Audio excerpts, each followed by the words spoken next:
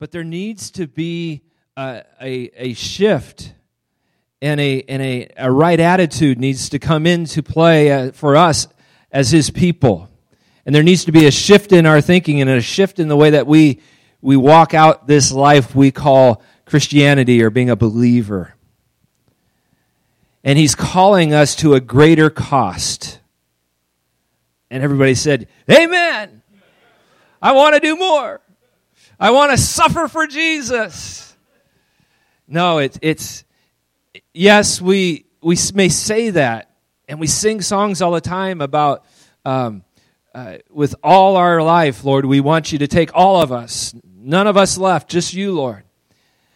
But in that is great cost. There's a price to be paid.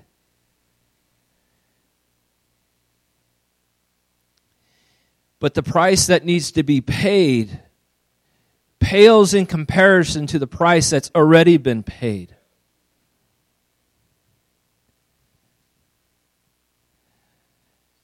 Judy earlier mentioned that somebody that's coming from another country can sense a attitude of pessimism in this country. Recently, I was sharing with Dina. I said, I feel like even us as a church sometimes we are burdened by our daily life and our daily issues, and then we end up trying to walk through life as coping Christians. I'm a Christian and I'm coping. Yay, God. And I thought, but Dina, they've called us to much more than that. He's called us to be not just a coping Christian, but to be victorious. Where regardless of the issues, I'm walking around victorious. What's that look like for you on a day-to-day basis? And so, God, I want some answers, and I want you to speak to us and show us, what does it look like? What will it take for us to be in that place where life is one of victory, not coping? And then about 4 weeks ago, I believe it was my father had mentioned something about fasting and praying, and when he said fasting, it was like, oh, fasting. That means no food.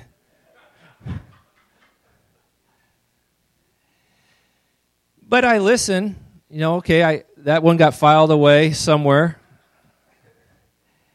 And then a couple weeks ago, Pastor Troy, or Pa Troy we call him, mentioned that he really believes God's calling us, and through things that he's seen, to a time of what is termed a solemn assembly.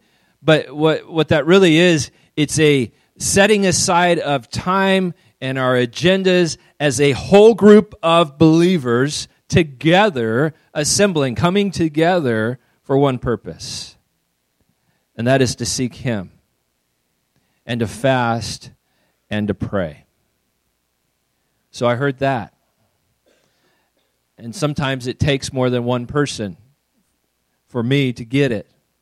But what I got was this: is now is a time for us to come together and fast and pray.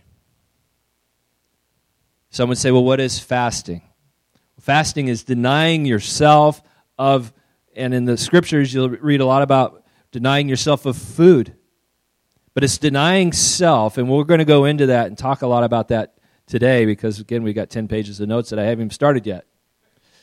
So I want to share with you my heart and why we're here today.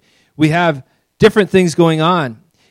It keeps coming, and it kind of just irks me a little bit. We keep talking about this election that's coming up, and oh dear, what's going to happen to our country? God already knows what's going to happen to our country. It's in His hands. Does that mean that we lay down and do nothing? No. That means that we rise up and become all that God created us to be. Not to lie down, but to rise up. And so, yes, we need to come together and pray and fast for our country. But we need to come together and pray and fast for our own world. And what I mean by that is the world that you live in every day. the world that you work in, the world that you live in at home, the world that is friends and family and fellowship. You need to pray and fast for that world. God so badly wants us to be able to walk out our lives according to His will so people can be set free. How many people have experienced freedom in their life? Isn't it awesome? I've seen so many wrecked lives come into wholeness again. And God wants to see that for so many. I'm going to ask Pa Troy if he'd come up and join me this morning. And we're going to sit down together. We're going to talk a little bit about prayer and fasting. And there's a book that was out, and I started to refer to it earlier. It's called The Secrets of a Prayer Warrior, written by Derek Prince. And there's a chapter in there that's all around fasting. And so when I say I got 10 pages of notes, I really just have 10 pages. Here's a nice spot for you. That's your spot. There's a chapter in there all about fasting and prayer. And it's the book that Troy has brought to my attention, and I've been reading it, and honestly, I've been copying a lot of it, and I'm giving a lot of, I want to make sure you know where it came from. I need to get you a mic. And in this, Troy really his heart is that people would get a chance to know a lot about prayer and fasting and really learn and study this chapter. And so we're going to go through a lot of it today, but before we get started, thanks Josh, I want to take a minute to ask Troy on Wednesdays for many years at noon, you've been coming to church here and praying faithfully, hardly without fail. How many years have you been doing that now? And then I changed it to having lunch with Jesus. But I felt led to pray for those in authority over us. And the scripture in Timothy, it says that first 4 verses of chapter 3, I think it is, says, pray for all men and pray for those kings. It says, old time thing, but that means anybody that's in authority over us. That includes all the government officials and the local police and military. And what we've been trying our best to encourage people to come out and join with us. But anyway, this is kind of plan B. I had it all prepared what I was going to say, but you're saying it better than me, so that's good. But you plan B was when I came in the door this morning. He asked me to think of things that's changed my life about it, and actually that's my testimony. As a result of prayer, I got saved, and it's it took quite a long time because I was pretty hard-headed, but slowly I'm a different person than I was those days, and the Lord's changed me tremendously. But I learned a lot from my wife, of course, but it all come from your granddad. He was teaching them, and the whole church at that time was interceding and for guys like me, praying for me for many years. Eileen was saved in 1977, and it was 1981 before I quit drinking, and it was 1982 when I got baptized. But then it was all kind of new to me, and like I say, I'm a different person now. Those of you that knew me then can testify to that. But it's a result of prayer. And then if you'd told me that then, I'd have scoffed at you, right. No doubt. But I just, in 1984 then, after I was baptized in 1982, so I was soaking it up and just enjoying the teachings and coming to church regularly. My whole life changed right then. I had a different job and all that. Right. But we had a situation in 1984 as we had our miracle baby came into the picture. he was born prematurely, and it was kind of a shock to me, and how come and all that. But you asked me to, as a result of prayer, we learned about prayer, and we got real sincere about prayer, and that's I mean, he's sitting out there right now. Yeah, amen. It all turned out great, and I firmly believe that it was a result of prayer, right. No question in my mind. And then other times that I had situations that Eileen fell in a hole and broke her hip one time down in Arizona. And I was out there about midnight, just arrived at this place where we were going to stay that night. And she stepped in a hole and fell down his way out 20 miles out of town. And oh my goodness, what am I going to do now? And I'm just praying for her right then and praying what to do. And there was a light on in one of the trailer parks across the way, and so I run over there and banged on the door and used the telephone and called the ambulance. And then I went back and I was praying while waiting for the ambulance, and then I said, "What's the purpose of all this, Lord? And what do I need to know? And what do I need to change?" And it was just like he showed me to. And as a result of all that, when I was in the hospital for several days, and I stayed right in the hospital with her, and I had opportunity then to, and I feel like the Lord directed me to that at that time when I was praying, that I witnessed for him. And one of the ladies that was caretaker, she was a maintenance lady. And I noticed she was limping and moaning and hurting and trying to work. And I went over to her and talked to her and offered to pray for her.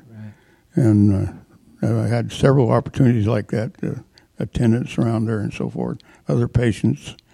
But after we got home, I got a phone call. And it was this lady that found out, she went to the trouble to find out how to get in contact with me.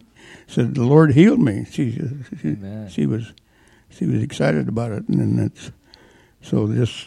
So in the midst of your circumstance, God directed you to someone else's circumstance, yes, outside of your own, and He moved. I mean, that's my testimony, and it's in, it's what can you say? Right. It's fulfilling. I mean, but.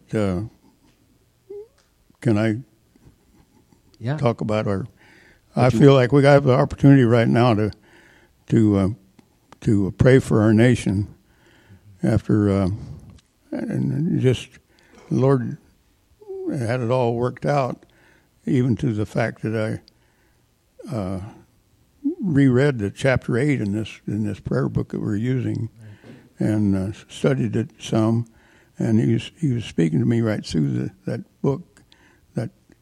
It's when you call for a solemn assembly, that means that you're earnest about, you're getting serious about it. Right. And part of it is denying yourself, of course, and he's got it. He knows what's going to happen and all that. But our nation is such that we certainly we're going to have judgment coming. It seems like it's getting closer all the time, and he's going to have happen what he wants. But he wants us to be on his team, and that's right. It's somehow or another. The teaching of this book is amazing. He says that we shouldn't be complaining about who's in charge or who the government is. It's our own fault, as we don't pray for them as we should.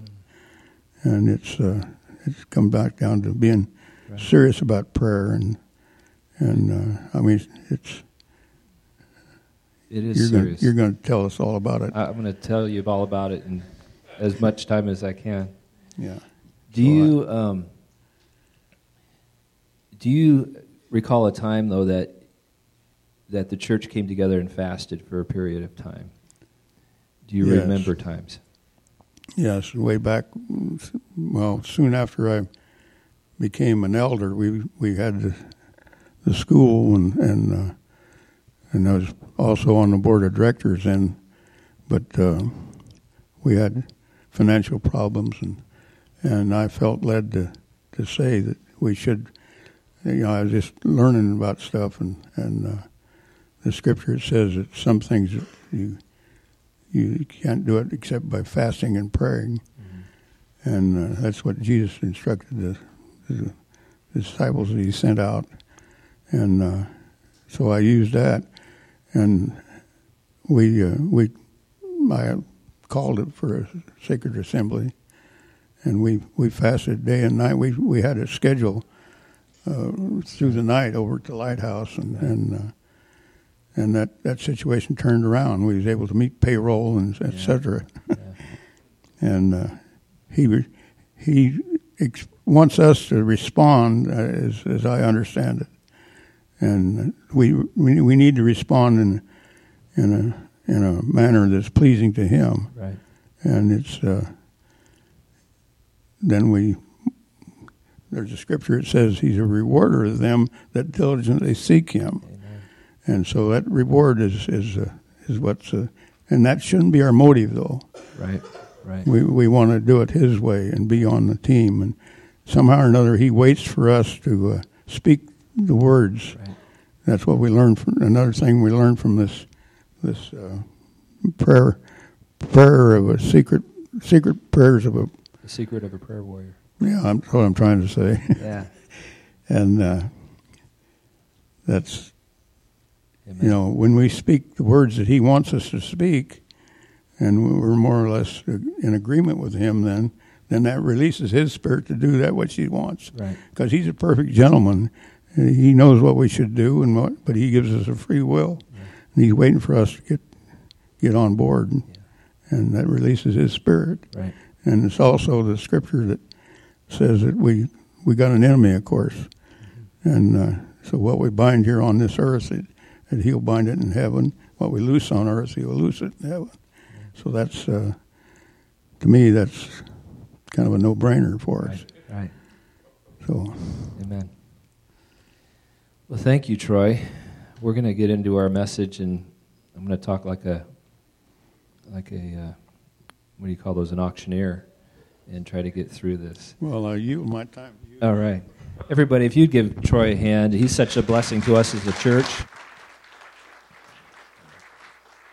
the way, I want to offer that book to, if anybody's interested in that, when we have our little sign-up thing here, put your phone number on there, and I'll call you, and maybe at your convenience we can get together with a group of people and study that, so get a better understanding of it. Thank you. Let me again thank you, Troy, for that. In this, bear with me. I'm going to read through some things this morning and really try to hang on if you can. Joel 1, chapter 11 through 12 says, "Despair, all you farmers, wail, all you vine growers, weep because the wheat and barley, all the crops of the field are ruined." What had happened is this locust had come in and destroyed everything. The grapevines have dried up, and the fig trees have withered. The pomegranate trees, palm trees, and apple trees, all the fruit trees have dried up. It's despair. It was ugly. But then it says, "And the people's joy has dried up with them." Where's our joy? That's what I was sharing with Dina, too. I said we need to walk around in victory, and we need to walk around with joy in our hearts and on our lips. Joel 1:14 says, later on, a couple verses later, it says, "Announce a time of fasting. Call the people together for a solemn meeting. Bring the leaders and all the people of the land into the temple of the Lord, your God, and cry out to him there." We need to have a right attitude. God, you have promised. Thank you. I will seek you with all my heart for the fulfillment of what you have promised. That's our right attitude. Is, Lord, it's you. It's not us. It's you. It's you that has provided. It's you that will heal this land. He wants us to seek him even when he has told us what he plans to do, though. Even though we know what he says is going to happen, we still need to seek him. This is true not only for individual requests, but also for promises regarding the nation and the world. In Ezekiel, there's chapter 36, 22 through 30 says that he is going to do a lot. I am going to do, or I will bring. It says, I am bringing you back. I am doing it to protect. I will show you how. I will gather you up. I will sprinkle clean water on you. I will give you a new heart. I will put my spirit in you. I will cleanse you of your filthy behavior. I will give you great harvest from your fruit trees and fields, and never again will the surrounding nations be able to scoff at your land for its famines. As I read this, I can't stop thinking about the whole church. I'm not talking about New Testament church alone, the whole church. And I'm not speaking the church of the world. I'm talking about the church of America. I'm talking about the American church today. In some ways, is it relevant for what the communities need or what our country needs? Or is there a great famine that has been encountered in our churches in our country today? God says, here are certain things that we are going to do. Here's some certain things that he will do. He will, once again, bring life into the church. Amen? Many times he says, I will. And yet, look at his words at the close of this great prophecy. So all the way down, that was verses through 30, but down at verse 37 it says, Thus says the Lord God, I will also let the house of Israel inquire of me to do this for them. Ezekiel was prophesying over Israel at the time. But we could look at Israel and the church today and see a lot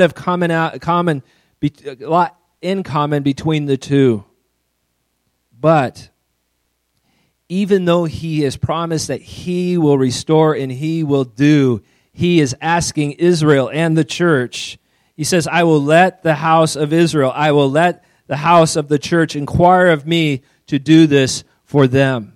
He doesn't want to just do it alone. He wants to engage us in the process. He wants us to inquire of him.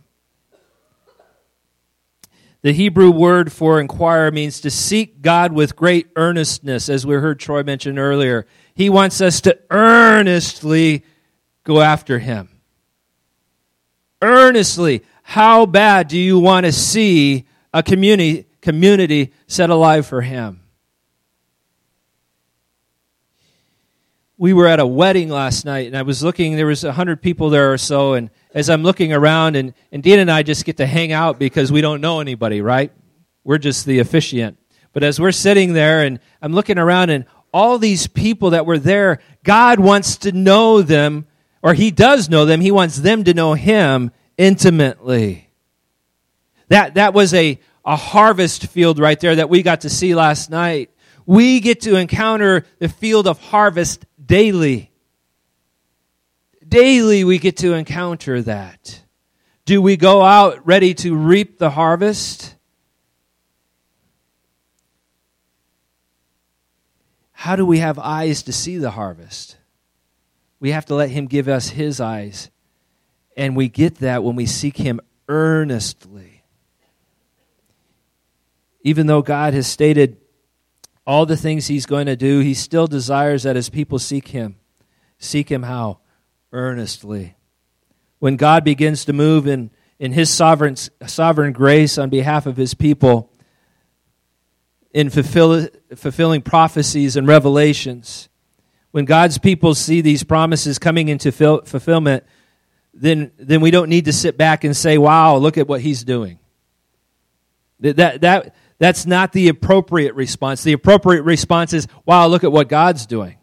The response should be this: God is moving on our behalf. let us seek him with all our hearts, that we may fulfill the good word he has promised. We're not to be passive Christians. We're not supposed to be passive believers, just watching him pass by and saying, wow, look at what God's doing. Yes, he's going to do, but he wants us to partake and be a part of what he's doing, and to look at him and say that we are going to seek him with all our hearts, that he may fulfill the good word he has promised. Let us ask an important question then. What is God's purpose for us as the body of Jesus Christ? What has God revealed that he will do? What do we see him doing at this time? There's two scriptures. The first is in Acts chapter 2, verse 17. And in that it says, in the last days, God says, I will pour out my Spirit upon all people. Your sons and daughters will prophesy. Your young men will see visions, and your old men will dream dreams. It says, he says there, I will pour out my Spirit. And then he couples that with us. He's going to do a work, and we are going to participate in that work with him. Because then it goes on to say, your sons and daughters will prophesy, your young men will see visions, and your old men will dream dreams. It didn't say, I will pour out my Spirit on all flesh, and all flesh will come to know me, and they'll all be saved, and we're all going to be in heaven. Woohoo! That's not what it says. He says that he'll pour out his Spirit upon all flesh, and then what? We will partake and participate with great earnestness, go after it and be a part of the work that he is going to do. But for us to partake in that, to participate in that, we need to be ready to do so. No matter what happens, he says, I'm going to do this. He's sovereign. He will move. I will pour out my Spirit on all flesh. Your sons and your daughters will prophesy. Your young men will see visions. Your old men will dream dreams. When Peter quoted that statement on the day of Pentecost, there was a linkage between that and what we read in Joel. Joel 2:25 says, I will restore to you the years that the swarming locust has eaten. The crawling locust, the consuming locust, the chewing locust, my great army which I sent among you. He will restore.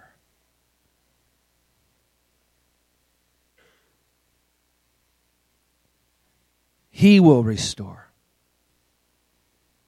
There's been a time where there's been locust has crept into the land, and maybe it's the land we're sitting in today. Maybe it's the community that we live in. Maybe it's the land that we call our country. What was is not any longer because the locust has come in and destroyed. But the promise is, I will restore. I was just listening to Troy talk, and he mentioned a few things that some of us wouldn't even know what it is. He talked about the lighthouse. The lighthouse is not something that's on the coast that shines a light. Yes, that is a lighthouse, but we had what we called the lighthouse, and you'll notice in our parking lot there's a gate going into the backyard of another home over here. Well, that used to belong to the church. That was our church offices. I don't want to get into why it's not the churches any longer or any of that. That doesn't matter. What matters is this: I will restore.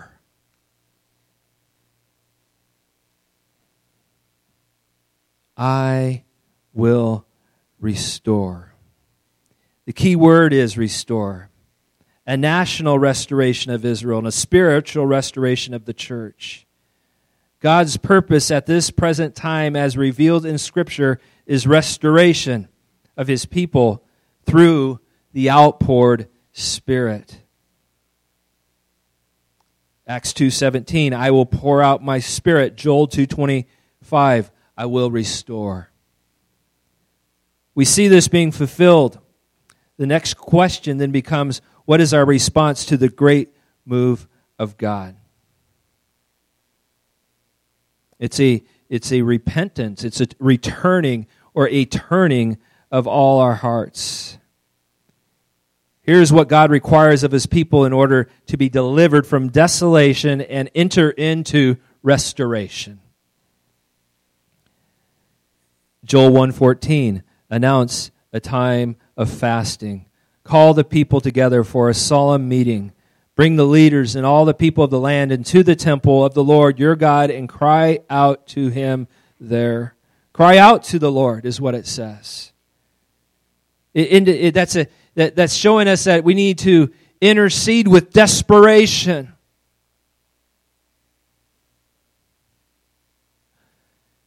What is it that we want to see happen in our community?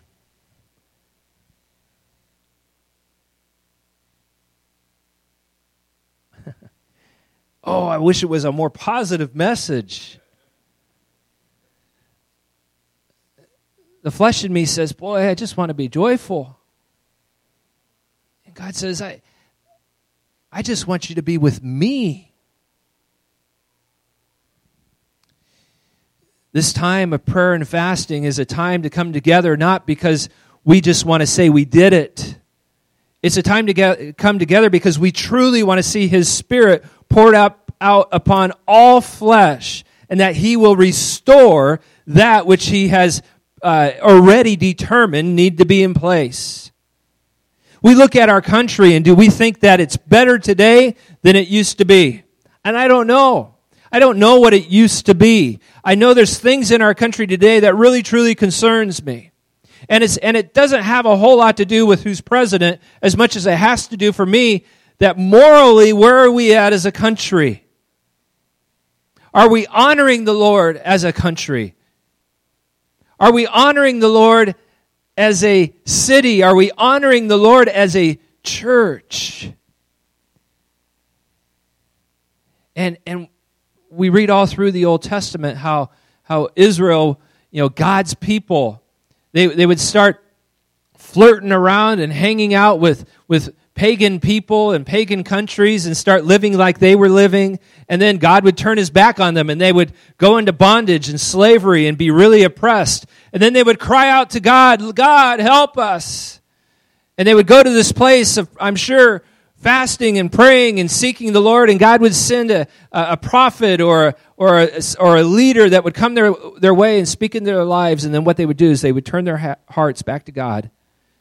And as they turned their hearts back to God, blessings would come again, and He would restore them as His people and as a holy nation. But He had to hear the cry of the people in alignment with who and what He had designed for them. He had to hear them cry out and say, oh God, we want to rely on You again. And then He would restore and bring them back to a right place. What are some things in your own life that you're saying, I need to see righteousness in? I need to see God's hand move in a particular area of your life. What is that? Well, I think what God would say is, yes, I agree with you in that. Maybe it's healing. God agrees with you that healing needs to occur. Maybe it's employment, and God agrees with you that employment needs to happen. Housing, maybe you're looking for housing. God agrees with you that you need housing. But what He wants to know, are you truly in agreement with Him? Because He sacrificed to the point of death on a cross for that, for housing, for employment, for healing. Are you willing to count the cost and pay the price? Because if you will come into agreement with Him, guess what happens on the other side? Restoration. His Spirit comes out, poured out upon all flesh, and restoration occurs in your life. But God, what do You need me to do then to align with You?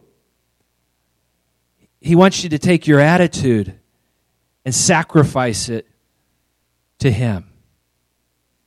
How do I sacrifice my attitude to You, Lord? Well, that's where fasting and praying comes in.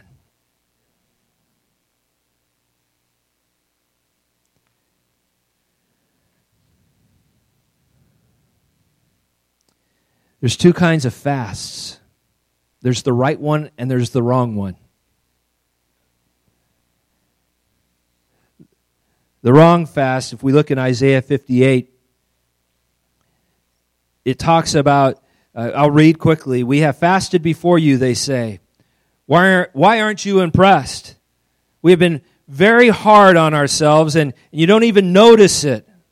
I will tell you why, I respond. It's because you are fasting to please yourselves. Even while you fast, you keep oppressing your workers. What good is fasting when you keep on fighting and quarreling? This kind of fasting will never get you anywhere with me. You humble yourselves by going through the motions of penance, bowing your heads like reeds bending in the wind. You dress in burlap and cover yourself with ashes. Is this what you call fasting? Do you really think this will please the Lord? That's the wrong kind of fasting. The right kind of fasting we read in Isaiah 58 verse 6, is not this the fast that I choose to loose the bonds of wickedness, to undo the straps of the yoke, to let the oppressed go free, and to break every yoke? I do not know any passage with as many promises as you can see in this. He says to loose the bonds of wickedness. Do you see wickedness tying up and becoming bondage for our community? To let the oppressed go free, to undo heavy burdens, and to break every yoke. Verse 7 says, is it not to share your bread with the hungry and bring the homeless poor into your house when you see the naked, to cover him and not to hide yourself from your own flesh? Fasting must be accompanied by an attitude of genuine, practical charity towards those who are in need. Fasting, right fasting, is one that is not about what you are doing. It's about why you're doing it. When we fast, we can expect guidance, direction, and positive, clear assurance of God's presence and leading in every situation. Verse 12 of Isaiah 58 says, those from among you who shall build the old waste places, you shall raise up the foundations of many generations, and you shall be called the repairer of the breach, the restorer of streets to dwell in. Verse 12 is the promise of restoration. Those from among you shall build up the old waste places. It also says that we will be the repairer of the breach. All through Scripture, you can read about different ones that fasted before they did anything. They listened to the Lord before they would go on mission trips, like Paul.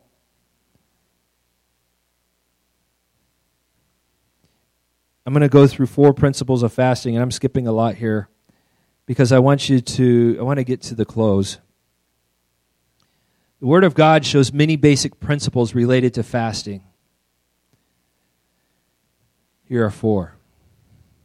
Before I go to these 4, I want you to stop and just pause for a second. You're thinking, in practice, what is it that you really see as a wasted place in your life? What do you see as a wasted place in the community? What do you see as a wasted place in our country? Is it all okay? Because what I see on Facebook doesn't really say it is. Or are there some wasted places? He wants to restore the wasted place. He wants to. And He's looking for us to join Him in that. So we're being called as a church, as the New Testament church at 108 West Woodland, to a period of time where we're going to pray and we're going to fast, believing that God wants to use us to restore the waste places, to repair the breaches. This is a call to action. I look around and I say, well, there's not as many people here today as there was even last Sunday. So what I do see before me are the people that he's calling out to participate in this 40-day fast. Pastor, are you saying I can't eat for 40 days? I'm not saying that, but I might be saying that. But what I am saying is this. For 40 days, starting this Tuesday, we are going to pray and fast wherever you're at. It might be I'm going to fast breakfast, or I'm going to fast lunch, or I'm going to fast dinner. There's a 21-day fast that we'll get out there on Facebook, so you'll have that. It's not even food. It's fasting social media and different things like that. You're denying your flesh of things. Why? So you can come into agreement with Him that He wants to restore that which the enemy has, which is the locust, has destroyed. Locust was this ugly bug. I came walking into the house yesterday to refill our hummingbird feeder. And as I walk in the house, there's this ugly bug on there. A praying mantis coming in the house with me. And I went and released it after it scared me. But locust looks like a grasshopper. And it was large, I'm sure, back in those days. But everything that it came across, it completely destroyed. I look at our lives, and as our country goes, I hear about all this. I was listening to some messages recently, and they're talking how there's revival happening right now. There's revival happening right now. How many years have we known that we've prayed for revival? Most of my life, I can remember praying for revival. Lord, send revival. Revival's here. Are you in it? Because revival's here. It's what you're seeing, though, is lots of revival and lots of people coming to know the Lord, but not always in America. Because I think what the locust has destroyed, we're still dismayed over. It's time for us to pull up our pants, make sure we're ready, clean ourselves up, and go to battle. And we do it on our knees, praying and fasting. 4 principles of fasting. Self-denial. Jesus said in Matthew 16:24, if anyone desires to come after me, let him deny himself.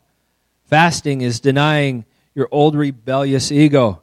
And one simple word is to say no. Your stomach says, I want. And you say to your stomach, you don't dictate. Paul said in 1 Corinthians 9:27, I discipline my body and bring it into subjection, lest when I have preached to others, I myself should become disqualified. He said that those who strive for mastery in athletic contests are temperate, self-controlled in all things. How much more should we be who are striving for mastery in the spiritual contest? A professional athlete is careful about what he eats, how much he sleeps. He even watches his mental attitudes because they affect his prospect of success. How much more do we as Christians have to be sure that we have brought our bodies under control? We have the Daniel fast, and we have the group that meets every Monday. A number of years ago, God told me this. This is Derek Prince out of his book. If you want to go forward, there are 2 conditions. The first condition is that all progress is by faith. If you're not willing to go forward in faith, you cannot go forward. The second condition is this. If you are going to fulfill the ministry that I have for you, you will need a strong, healthy body, and you're putting on too much weight. You better see to that. I could receive that word. That was to him. That is exactly how God spoke to him. He said, believe me, in years that have elapsed, I have come to see that I do need to be strong and healthy. I do everything in my power to keep myself spiritually, mentally, and physically fit. For the one thing that matters more to me than anything else is fulfilling God's calling on my life. Aspect number 2, self-humbling. Fasting is self-humbling. 2 Chronicles 7 says, 7:14, we know this verse, if my people who are called by my name will humble themselves. How do you humble yourself? David wrote about this in two of his Psalms, Psalms 35:13 and 69:10. He said, I humbled my soul with fasting. Some people pray, God, make me humble. But that is not a scriptural prayer. God says, humble yourself. He can humiliate you, and he might have to, but the only person who can make you humble is yourself, and one good way to humble your soul is with fasting. Right priorities is number 3. Fasting asserts right priorities. We looked earlier at Jesus' directive to seek first the kingdom of God and his righteousness. We talk a lot about this. What are we seeking first? Our own priority, our own agendas, our own success? Or do we seek him first and let him bring us his agenda? Let him bring us his success. Number 4, dependence upon God. Fasting also demonstrates our dependence upon God. Fasting tells God, God, I don't have the answer. I can't do it. I'm looking to you. It acknowledges dependence upon God and leads to divine intervention.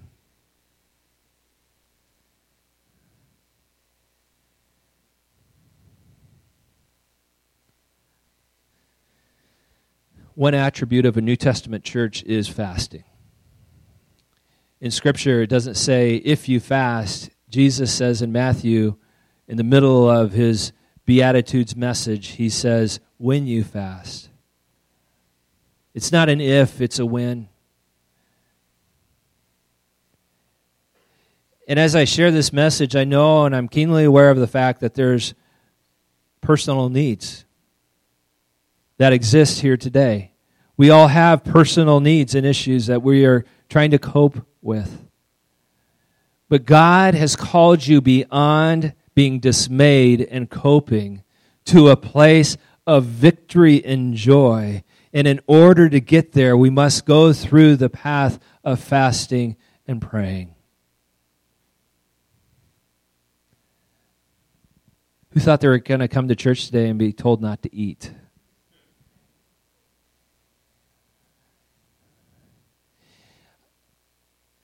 I shared recently on the third Tuesday of the month at 6:30, we're doing third Tuesday night prayer. And there's been some of us leaders that got together this last Tuesday, and monthly I want to do this and come together, and I believe we're going to set this time aside and pray.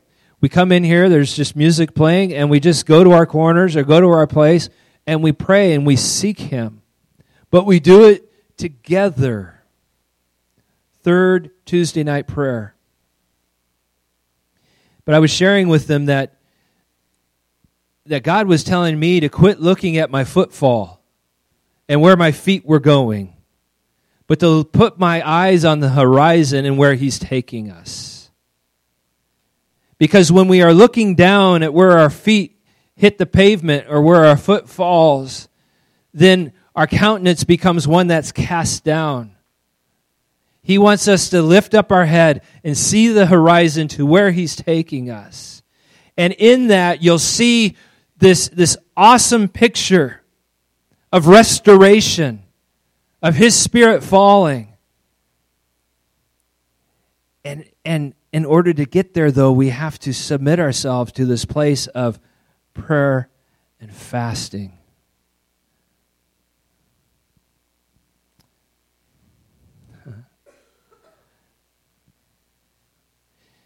So on a practical level, as we close,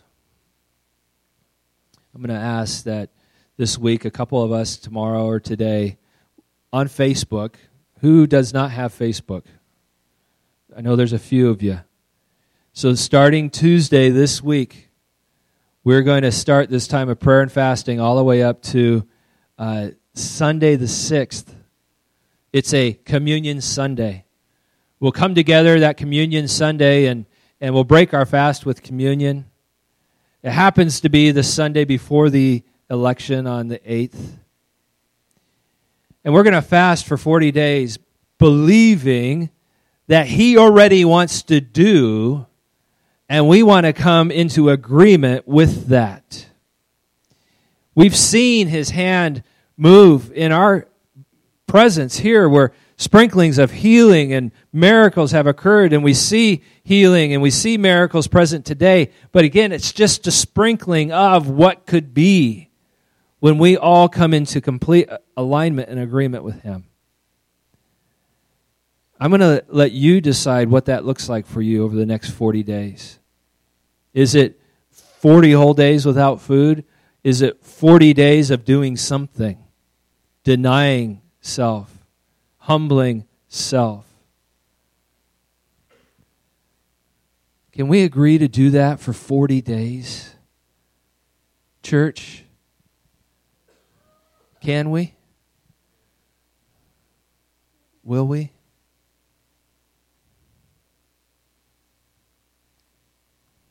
Can you smile at me?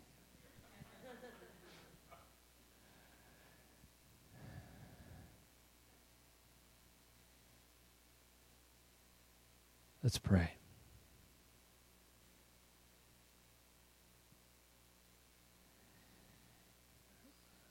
God, we come before you, humbling ourselves because there's all kinds of things that our flesh wants and that we want. But God, we want to humble that because it really is nothing in comparison to what you want. Lord, forgive me for the times that I have tried to obtain the things that I wanted. But hear our cry, God. Now we want the things that you want for us as a church, what you want for us as a people of a great nation. We as Americans have been called great because you made us great, not because of what we've made ourselves.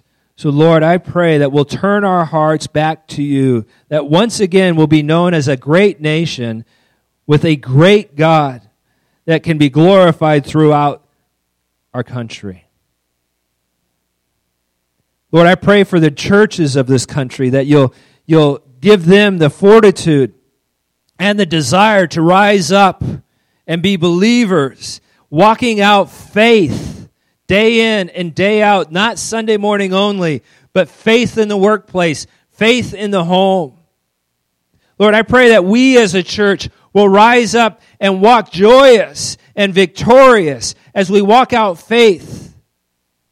Lord, I no longer want to see that which the locust has destroyed. I no longer want to see wasteland. Lord, I want to see restoration. And God, whatever we have to do, we come to you, Lord, and say, show us, Lord, what do you want us to do, and may we do it. Not because of our desires or our agenda, but because we want to see you glorified, God. Only you glorified in our communities and in this place. As we submit ourselves to you in this time of prayer and fasting, God, I pray that you'll speak to us clearly. That relationship will grow so much closer than it's ever been. That we'll come into right relationship with you. Wherever we've been wrong, Lord, I pray for right relationship with you. Lord, I look for the day of glorious breakthrough. I look for the day of salvation after freedom and freedom after freedom, Lord, for people that are in bondage. I know, God, that you want to see people restored right with you. Let us be a place, Lord, that can agree with you in that and rise up and be change agents in this community. That's our cry. That people will encounter your presence, and in your presence, Lord, their lives will be changed for eternity. And we pray all this in agreement with you, Lord, interceding for those that aren't here, Lord, standing in the gap for those that are hurting, God. There's those that can't even pray to you right now, Lord, because they've struggled so much in life. Lord, we pray on their behalf that you'll meet them and reach them where they're at. I love you, Lord. Thank you for all that you're going to do. Thank you for giving us vision on the horizon. In Jesus' precious name, we pray. Everyone said, amen.